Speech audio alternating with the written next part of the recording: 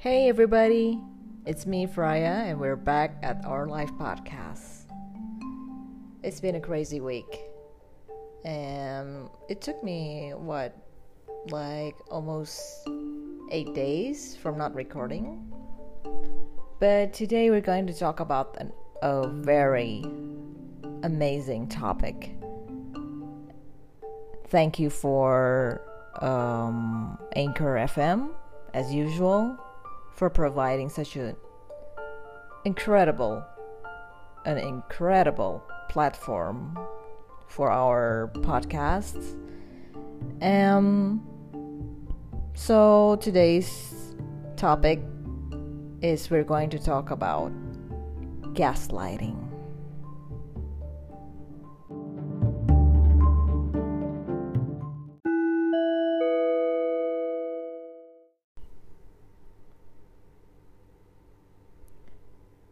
Hey listeners, how you doing?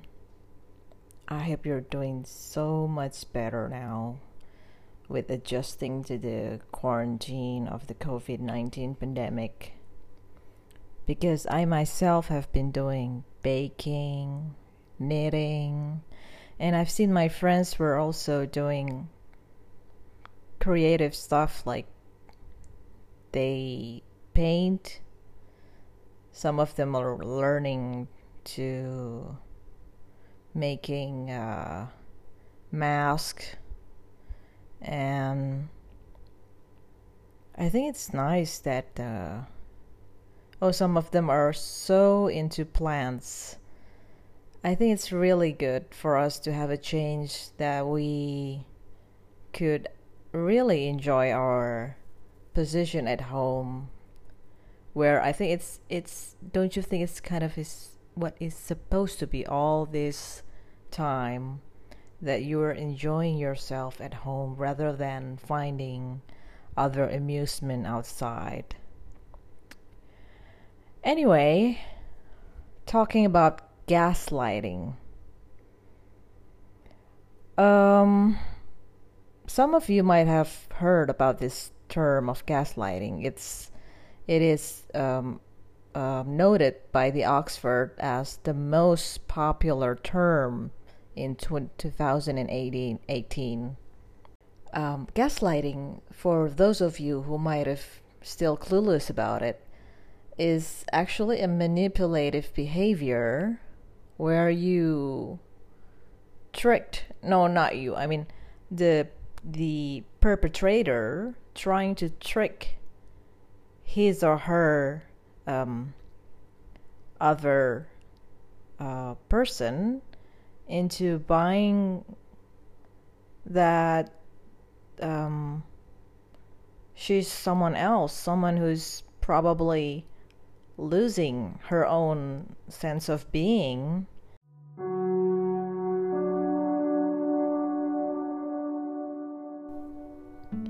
Gaslighting is a term taken from a 1944 classical movie that depicts a manipulative mental behavior of a husband on purposely making his wife think that she's out of her mind. The movie gained a popular reception, and since then the title has been used in psychological condition to describe a manipulative behavior or conditioning someone's perception in reality to be untrue several times.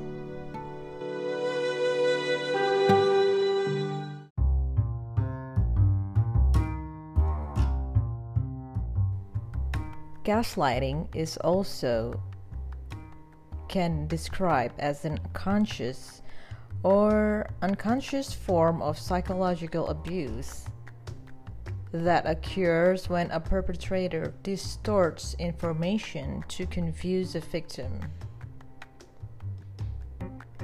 And it leads to triggering the victim to doubt their own memory and sanity.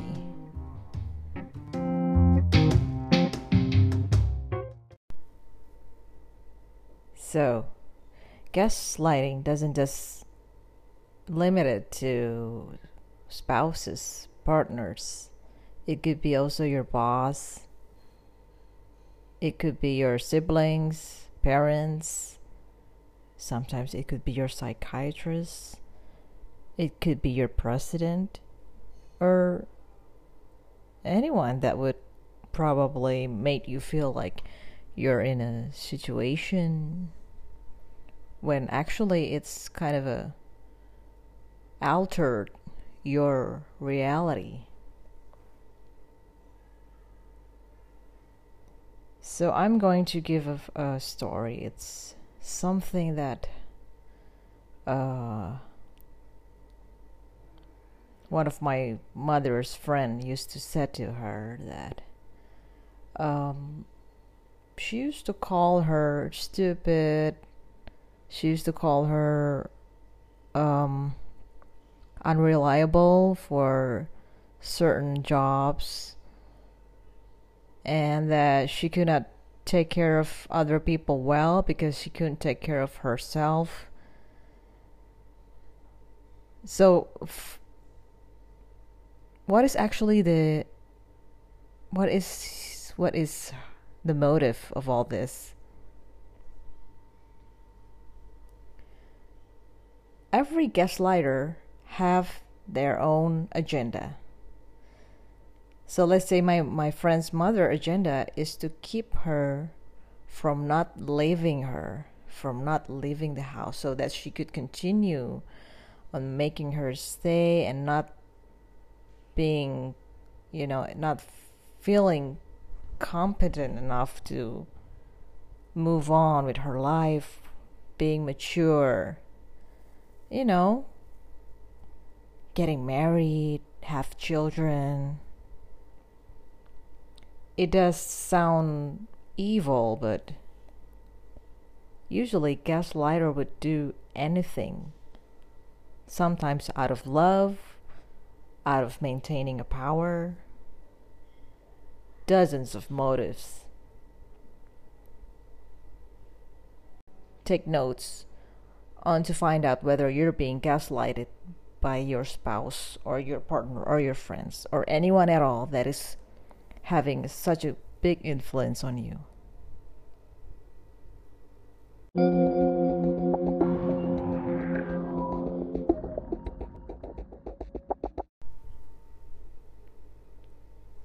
Okay, here we go. What to do if you're getting gaslighted, or how? Probably to recognize, are you being gaslighted? First, identify the problem. Now, recognizing the problem is always the first step. How do you recognize it? You ask questions of yourself. First, are you always apologizing for things? Do you always feel guilty? And there are so much things going on in your life, but you never seems to be getting happier than you used to. It's so difficult for you to place yourself in the relationship. You frequently make excuses for your partner's behavior. You sense that something is wrong, but you just don't know that. What is it? What's going on? You start lying to avoid put downs, and you start making excuses. Oh, I didn't mean that. I mean this, I mean that. You have a tendency of fearing what others might have been thinking about you the wrong way. And last, you're wondering if you're really good enough. Now, this is what I call scarcities. You never seems to be enough. So when those stuff are saying yes to you, maybe it's time that you realize you're being gaslighted. Number 2, sort out truth from distortion. Do a journaling. Write down your conversation in a journal so you can take an objective look at it. Because sometimes your memory distort things. They just didn't come out as it's supposed to be. After you take a look at the dialogue, then you write down how you really feel. And then take a break and see. Look for the signs of repeated denial on your experience. This is probably the hardest part. But if you go past this, you might know that you might really know what to do after this. Because number 3 is you have to figure out if you are in a power struggle with your partner or your friend or whoever or your parents. If you find yourself having the same conversation over and over again and can't seem to convince them to acknowledge your point of view, you might be getting gaslighted. And number 4, engage in a mental exercise to encourage a mindset shift. Think of yourself in the relationship, and when you try to continue it in a much more of a distance, see yourself. This is not going to be as easier as it sounds, but as you progresses, you might know how this feels. You can cast the vision in a positive light. Just play a role that you're not actually on that same position as you are right now. Number 5, give yourself permission to feel all of your feelings. Just permit yourself. Just let it be. If you want to feel you are hurt, you feel like crying, you feel sad, you feel like you're being offended, like in a highest level, defend yourself. Validate it. By accepting that and acknowledge it, you might know that, hey, I'm a human too. I can have feelings. Even though not all of the feelings can be confirmed objectively, but it can be tracked. Number 6, give yourself the okay to give something up. Okay? It's alright for you to stay away from that person. It's okay for you to stay away from what makes you feel pain. Leaving a gaslight relationship is very tough and very difficult, because sometimes it takes a good support system, and get one if you want. So that comes number 7. Talk to your close friends.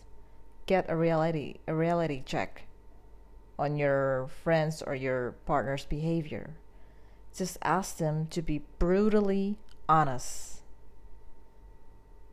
Number 8. Focus on feelings instead of being right and wrong. You don't need to. You're not a judge. This is not a trial, okay? It's what you feel that's important. Pay attention to this. Pay attention of your own self-care. Because having a sense of psychological and emotional well-being in a relationship is very crucial. Number 9, remember that you cannot control anyone's opinion, even if you are right. That's why on number 8, don't focus on right or wrong, okay? Number 10, have compassion on yourself. So this is all about you and you and you. It's okay. It's all right if you're not feeling happy for a long, long time in the relationship. Then it's gotta be something going on. So please, just for the sake of it, feel love for yourself. You need time to heal. Okay? You need kindness. You need love. And over time, you can get the strength again to feel confident and strong.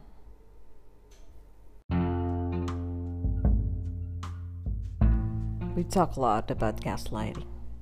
As I was mentioning before, it doesn't always have to be something undermining. Sometimes people can gaslight you for making you feel like you can afford stuff that is branded stuff that is expensive, and you believe that, and you keep buying branded. You keep doing heavy expenses just to confirm it, when you actually doesn't really need that stuff. That's also gaslighting.